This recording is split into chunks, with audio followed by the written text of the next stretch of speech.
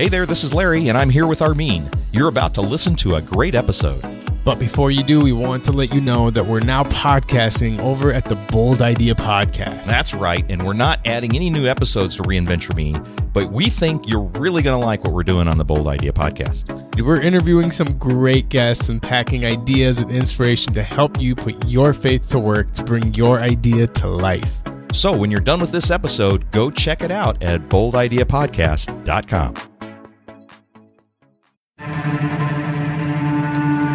Episode 116 of the Reinventure Me podcast.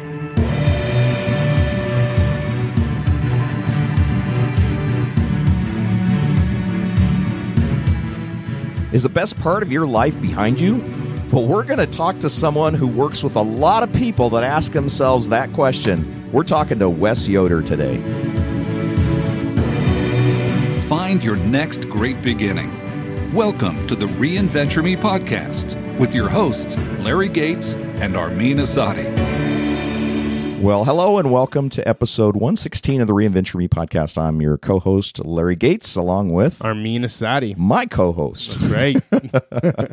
Hey, we've had a lot of fun over the last few weeks doing these. Have. I'm just like really amped up, you know? Yeah. And Armin and I had an opportunity to talk to some of the people here in the Twin Cities about what it's like to put on a podcast. And, you know, we had to confess we felt like newbies, but still Right. After 130 episodes, you know, we're still learning a lot. We were the experts. But we were that's because there was nobody else in the room that did it.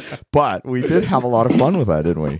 Absolutely. It was crazy just listening to the questions that they had and how new this was for them and how crazy podcasting is starting to get. It was a good time. Yeah, it was a good time. And I know we're going to have a good time today. And Armin, I've been looking forward to this.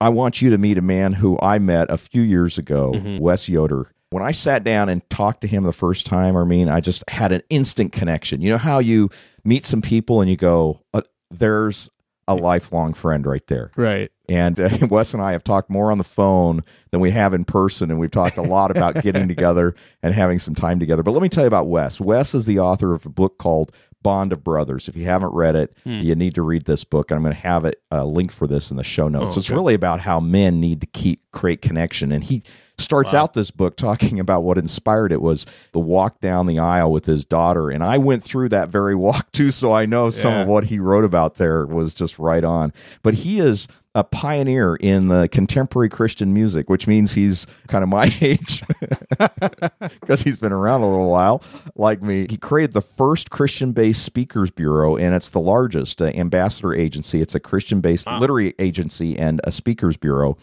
And get this, he's done the national media representation for Rick Warren and Purpose Driven Life. He's done the literary representation of Mistaken Identity, The Shack, and Bonhoeffer, all those huge mega selling hits. Huh? Yeah, that's right. That was the first Christian book I actually read cover to cover, after the Bible. Yeah, you read a book cover to cover. Yeah, that's awesome. I know. That's Way to go, millennial. Yeah, exactly, right? But yeah, The Shack was it. It was an awesome book. I'll tell you, Wes has just become such a good friend of mine, and it's great to have him on the show. But I want to tell you, we're in good company now, this Reinventure Me podcast, because Wes has appeared on the Today Show, NBC Nightly News, ABC Prime Time, Dateline, CNN Headline News, Time Magazine, New York Times, and now he's finally arrived. And now the Reinventure Me podcast. Welcome to our show, Wes. I'm glad you could be here today.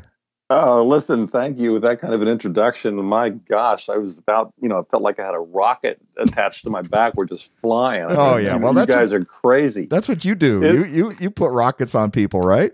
Well, not exactly, but sometimes we get to participate in adding a little bit better fuel to whatever the launch system is going to be. Yeah, well, talk about some of that. You represent quite a lot of successful people. Well, I'm basically a farm kid from Pennsylvania who is absolutely amazed at what has happened in my life. 22 years old, straight off the farm, had run Dad's farm for 2 years after high school, then 2 years in construction.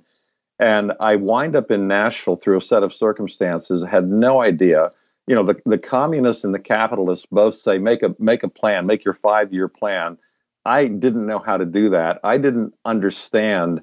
I didn't even know about the kind of work that became my life work. I never heard of this kind of work until 6 months before I actually started doing it.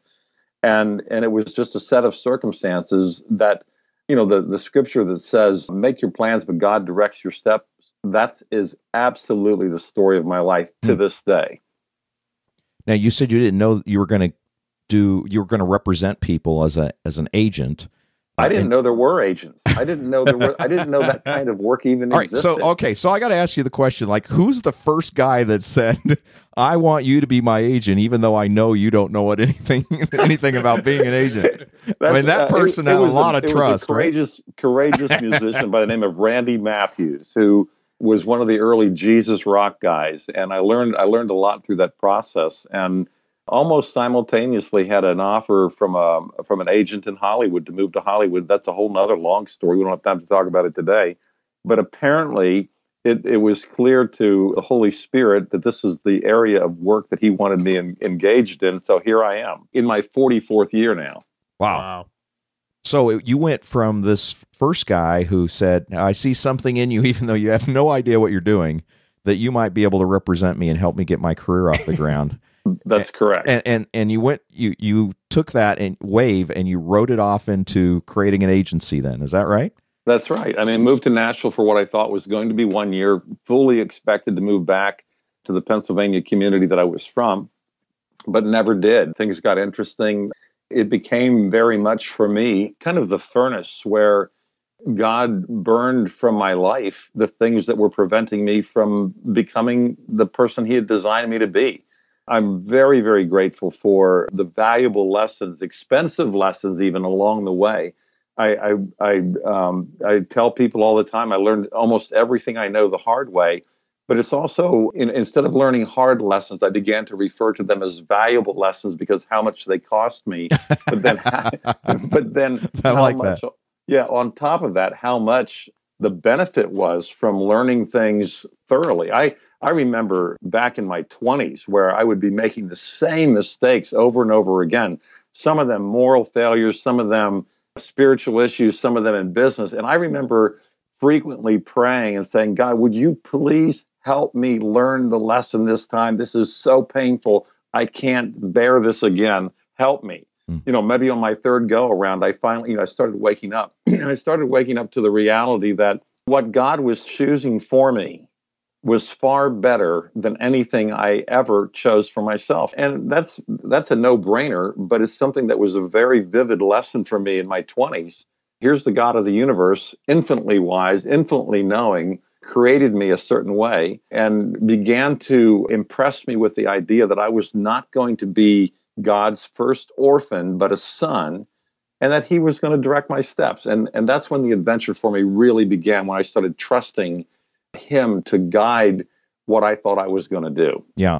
But I'm guessing, though, from knowing you, Wes, is that you applied a lot of your intellect and energy, though, to really learning something about the music industry at that time and really trying to help your client and clients then subsequently be successful there. Is that right? I studied everything I could about it. I asked, within 6 months of being in Nashville, I asked Bob McKenzie, who was very instrumental in the music business here, very influential in the development of Bill and Gloria Gaither, and worked with them for many, many years until his passing. I went to him and said, Bob, would you please consider being my mentor? You've been in Nashville for 6 years. I've been here 6 months. You know so much already. Would you please help me? And he took me under his wing, taught me the music publishing business, which was very important for me to know at that time, taught me about the record business.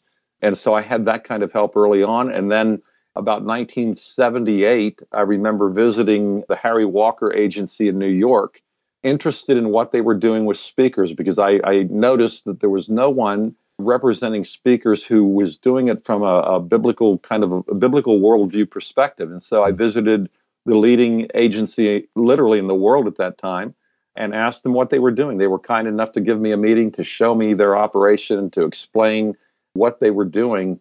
And 6 years later, in 1984, actually opened what became the first faith-based speakers bureau anywhere in the world.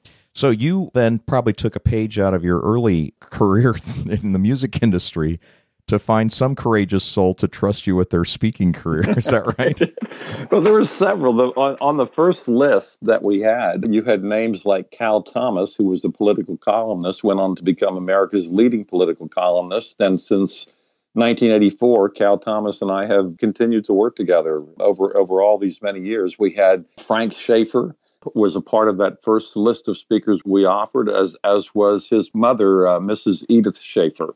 Mm-hmm. And I've read Edith's books. I think we're talking about the same Edith Schaefer. We are, the one and only. I mean, the L'Abri Fellowship, all of this stuff. So there were a lot of things that were kind of part of the early formation and just creating a pathway for the message that speakers and authors had to become more visible and more available to the American public and to the church itself. Okay, so you took this passion that you had for helping people kind of move along in their career, and you moved it from Christian music into Christian speaking. What are some of the things that you see? Let's talk about the success side of this. You've worked with a lot of successful people. What are some of the challenges you see them deal with and address as they're working on their career or trying to be in the public light and also maintain the integrity that I think that you were talking about earlier? I think one of the things people have to come to terms with is their own level of anxiety about their own life. Can they come to a place of peace, first of all, with who they are, with the talent they have, whether it's much or smaller? Can they live within kind of the framework with which they've been created? Can they be content, like the Apostle Paul says, I've learned with much or little to be content? I'll never forget working with a husband and wife comedy duo. This is back in the probably early 80s sometime. And they were making about $20,000 a year and literally starving to death. Barely enough food for groceries, never enough money for rent. Car was always, broken down. And I have never seen anybody worry more about money in their life. And so we took them on. We said, you know what, you have a lot of talent. We think we can help you. I think the next year we tripled their incomes to somewhere in the middle $60,000 range. So, I mean, back in that time of life in the 80s, that was a lot of money, especially if you're tripling the income. The thing about this young couple was I saw them worry more about money when they had 3 times as much as they had the year before. I mean, they were literally more anxious about their finances. So I think one of the big challenges that people have is when you have a little, you learn to do with little. Riches increase. Proverbs says, don't set your heart on them. And you can start worrying about holding on to something that was the gift in the first place. And instead of just saying, God, I trust you with my life. I trust that you're going to provide the groceries for my kids, who, by the way, you happen to love more than I do. Mm-hmm. What do you think that was, Wes? Do you think because there's more money now, it's not a matter of trying to get something that you don't have, but now it's a mindset of losing it? Yeah, we're all afraid of losing. And so am I. I mean, I think all of us have the fear that comes somehow in our demented side of our life that is just afraid of discomfort. We're afraid of pain. We're afraid of suffering. We're afraid of losing. I especially remember early thought processes where, you go through a hard time and you go, wow, I'm glad that's over. Finally, things are more peaceful again. We actually did pay our bills. And what you notice is that there's a slow life transformation that happens every time you go through a testing time or a suffering time. Something in you changes either for the better or for the worse. And the worst part is if you become bitter about how much this is costing you, how much you lost, how much things cost now, how much somebody stole an idea from you, whatever the worry might be, you name your own. Or you can learn to forgive those who have hurt you. You can learn to say, in my suffering and in my sorrow, I met the man of sorrows who is acquainted with my grief, who, oh, by the way, promises to make my joy complete. I can live in that space, or I can live in the place of bitterness. And I've been really fortunate that God has not allowed me to live very long sulking or licking my wounds. He's been able to, he's helped me seriously many times over to say, okay, this is where we are. Where do we go from here, God? What do you want to do next?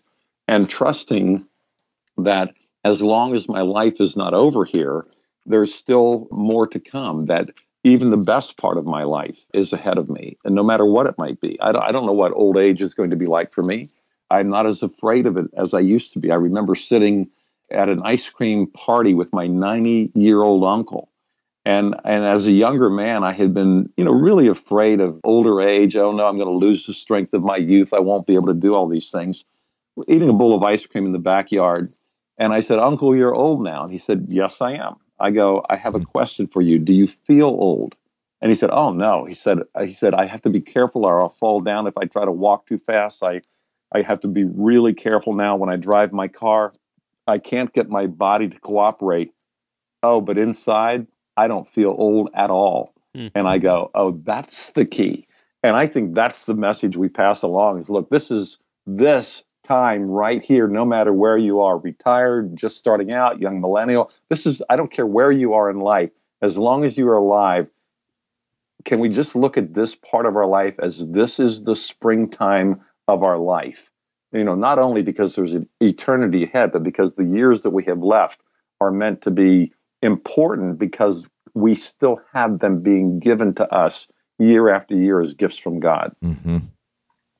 In the music industry, I remember a long time ago, you can probably remember this, Zager and Evans. Do you remember that group?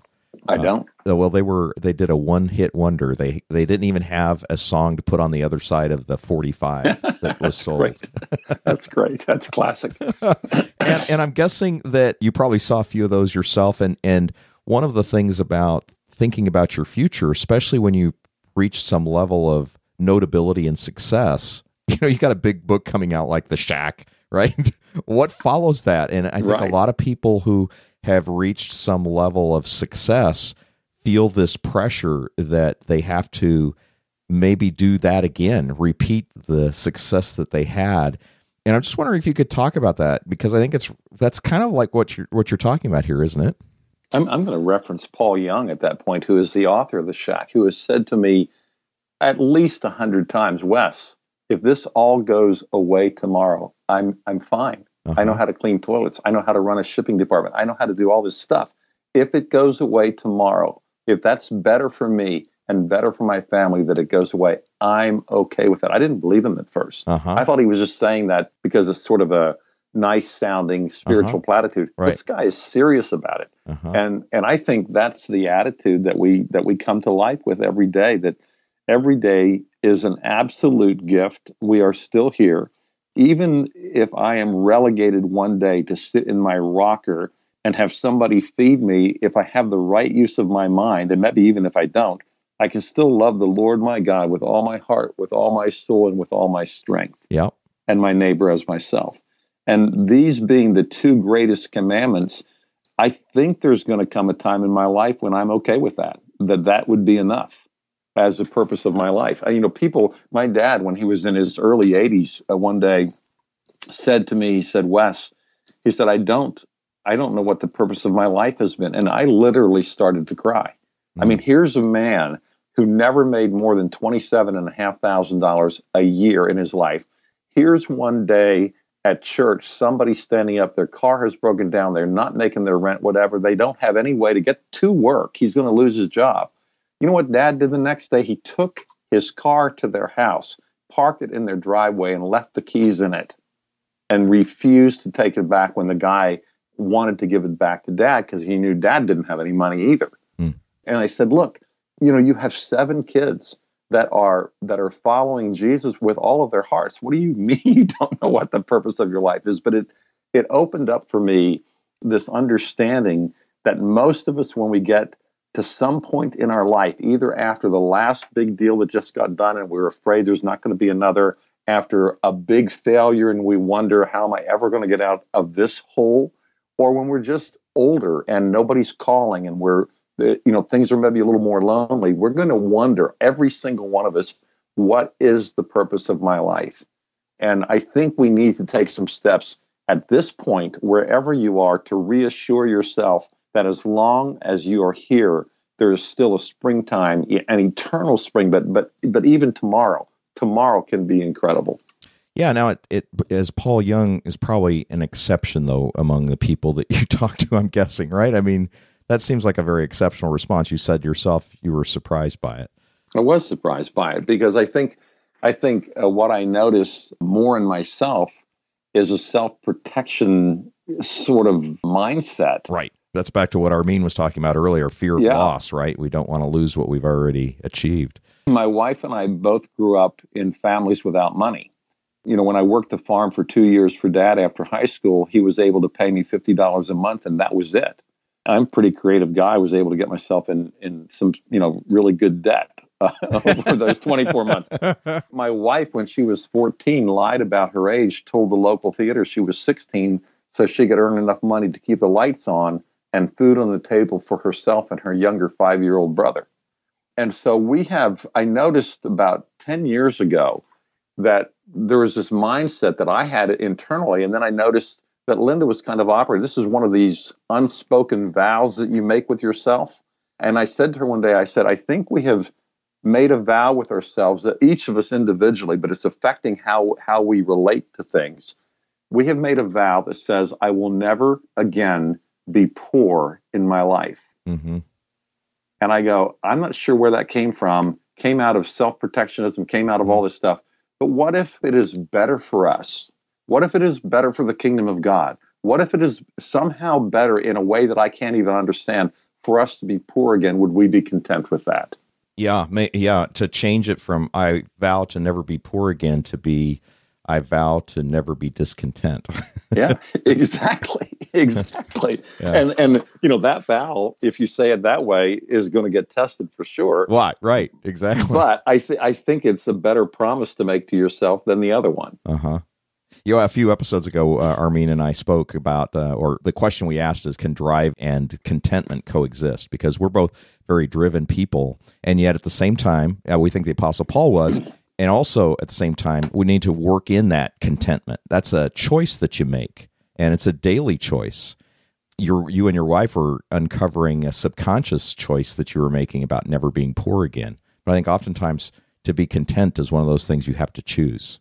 Right. And being content is something very different from apathy. Being apathetic. I mean, I have no interest in apathy whatsoever, but I have a lot of interest in contentment. Yeah. And eating the strawberries out of my garden, for example. The farmer's still in you. It is. I can't get away from it. I don't even want to. You look at my hands now, there's nice pieces of dirt under my fingernails that I got in the garden this morning. I thought you said mice, not nice. No. Right. Maybe both. So, okay, this idea that we're talking about never being poor in life again, I think it's something that's very quotable, tweetable, Instagrammable, or whatever it might be. And it sounds really good in concept, but me as a millennial, and I start thinking about how do I apply that, I die on the inside because I don't even know where to start, even thinking about how to apply that to my life. So to someone that's inexperienced as me when it comes to life, how would you guide someone like me into having a life that is never poor? I would ask you to literally right now hold your two hands out in front of you, palms up. Doing it. And look at these things. Yep, he's got it. Look at these things.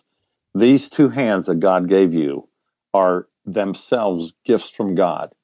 And the question I have for myself, literally on a day-by-day basis, and for anybody else who will actually listen to me, sometimes people just walk away and shake their heads and go, that's too hard. I've tried it. The cost is too high.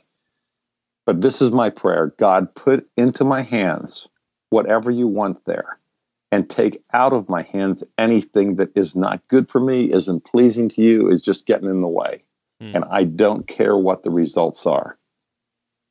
And I am sure that any man, woman, or child, elderly person, young, it doesn't matter, willing to pray that prayer seriously, God, take out of my hands what you don't want there, put into my hands anything you want, and I don't care what the results are, will never miss the purpose of their life. And ultimately, contentment is going to come somehow connected to knowing that you did not miss the purpose of your life.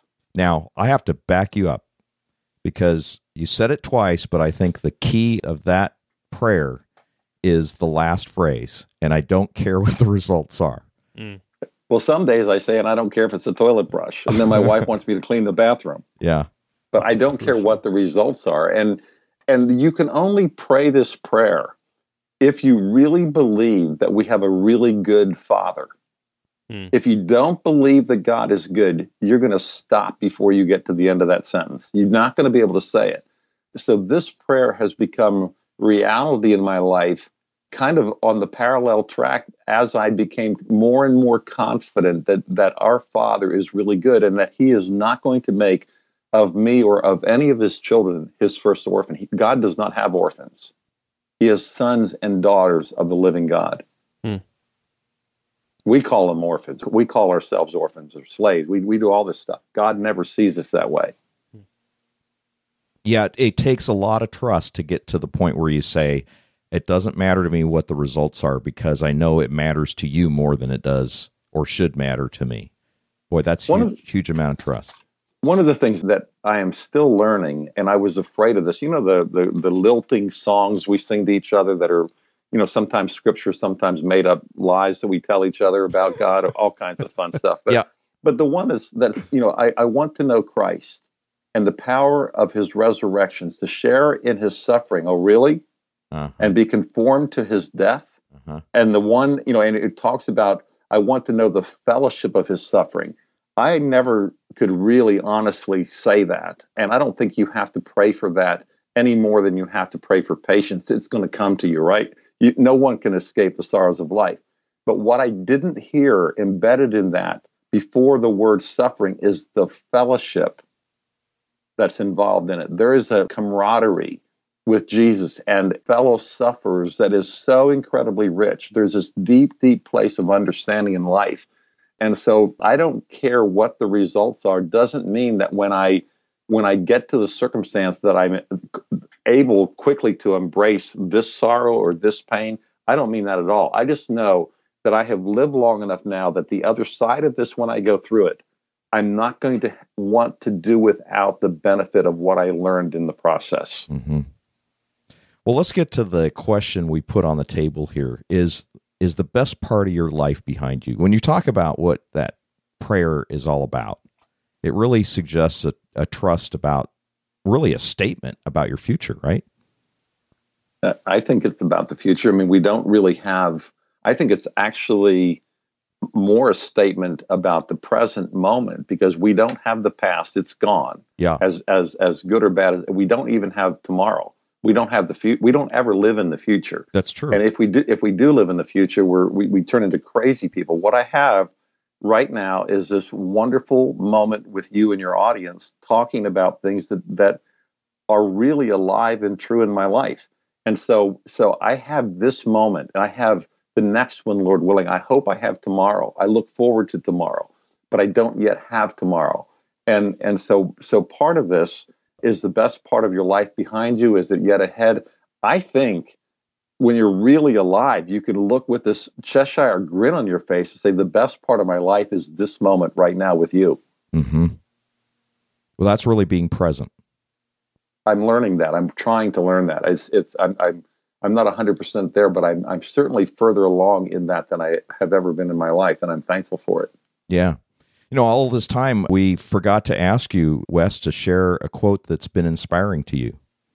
I love the writing of George MacDonald, a pastor from Scotland in the 1800s. He's written all kinds of books. He was a novelist. He came to America on a lecture tour. Mark Twain, Samuel Clemens at first made fun of him, and then George MacDonald reached out to him. They became good friends. George MacDonald was good friends with W.H. Auden, another of the literary community of England and Scotland at the time. And there's embedded in one of his odd books called A Dish of Orts, O-R-T-S. Orts is just a collection of odd things. And so he would write these little things. And this is where this quote comes from. And it is this: where a man would make a machine or a picture or a book, God makes the man that makes the book or the picture or the machine.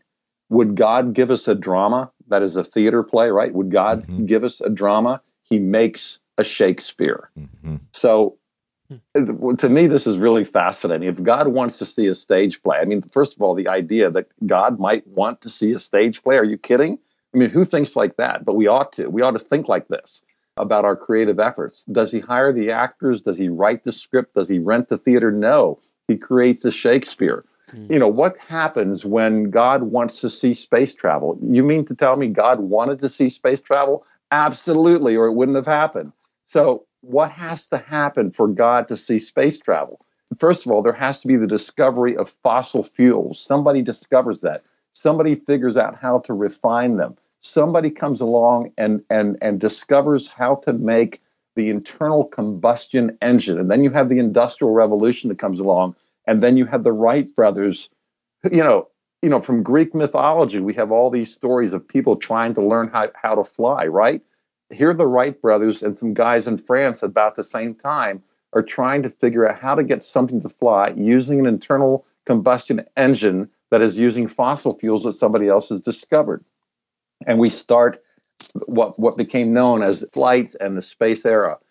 So the question for you, if you're sitting there wondering if your life is over, if the best part of your life is behind you, what has God reserved for you to discover that no one else can? Mm-hmm. Maybe it's something that you will write. Maybe it's something beautiful that you will make. Maybe it is an act of kindness that you can do for someone else.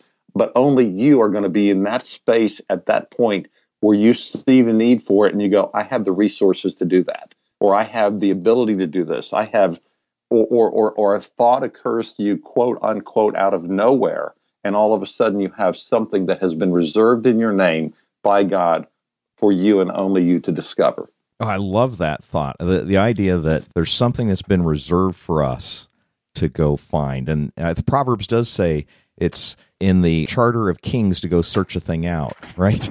And that's what we're to do, search a thing out.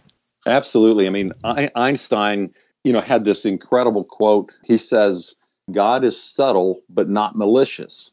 Nature conceals her mystery by means of her essential grandeur, not by her cunning. I mean, once again, just talking about all the things that God has embedded in his creation that have not yet been discovered. I mean, we can't even imagine what that looks like, except that we have the sense that we know it's true. All right. Well, there's a lot of stuff that's keeping us from tapping into that reservation, right? That thing that's been reserved for us. I shouldn't say tapping into the reservation. We have reservations about tapping into the thing that's right. been reserved for us, right? What would you suggest to challenge our listeners to take the concepts, Wes, that you've been talking about, the things that you've seen borne out with some of the people that you've worked with, that you perhaps counseled, maybe even some of the fears that have driven them as well? How would you challenge our listeners to take what we've been talking about today and maybe apply it to their life?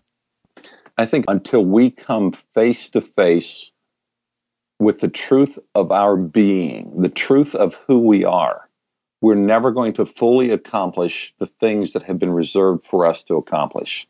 So I think the first calling, if you want to use that word, the first matter of importance for any man or any woman is to thoroughly know themselves, both their strengths and their weaknesses. This is a hard thing to do.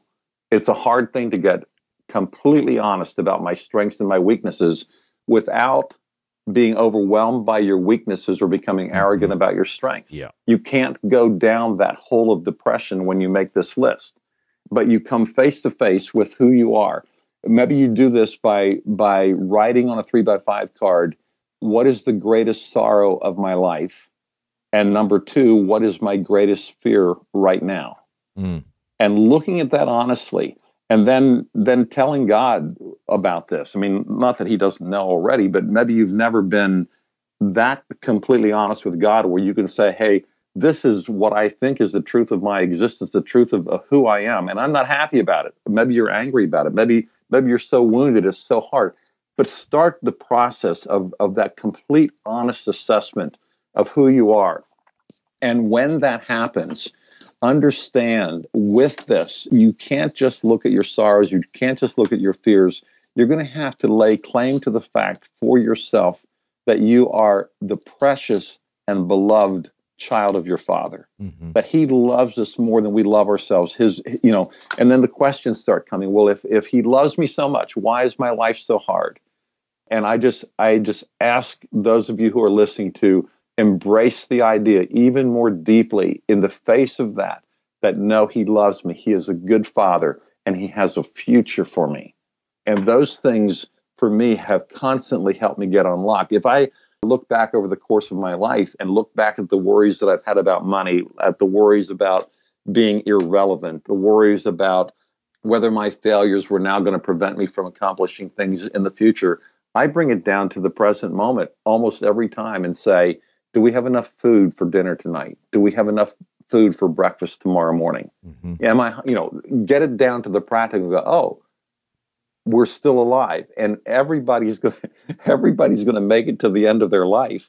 And I guess what we're talking about is whether we're going to just coast and drift into it, or whether we're going to lay claim to the idea that this is springtime. It's the springtime of our life. God has some errands for us to do.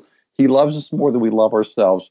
And perhaps we should change our attitude and begin to believe that he really is leading us on an adventure to discover ourselves and how beautiful and great he is. Mm-hmm.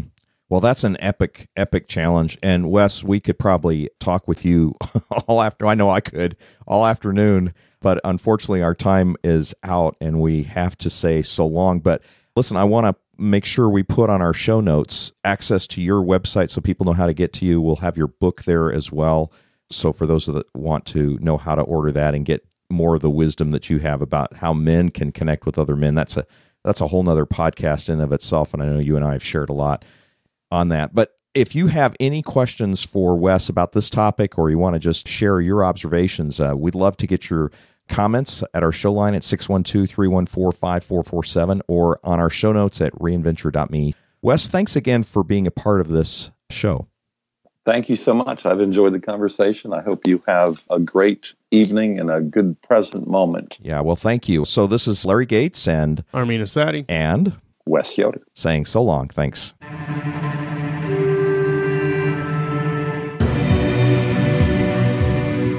You've been listening to the Reinventure Me podcast with your hosts, Larry Gates and Armin Asadi.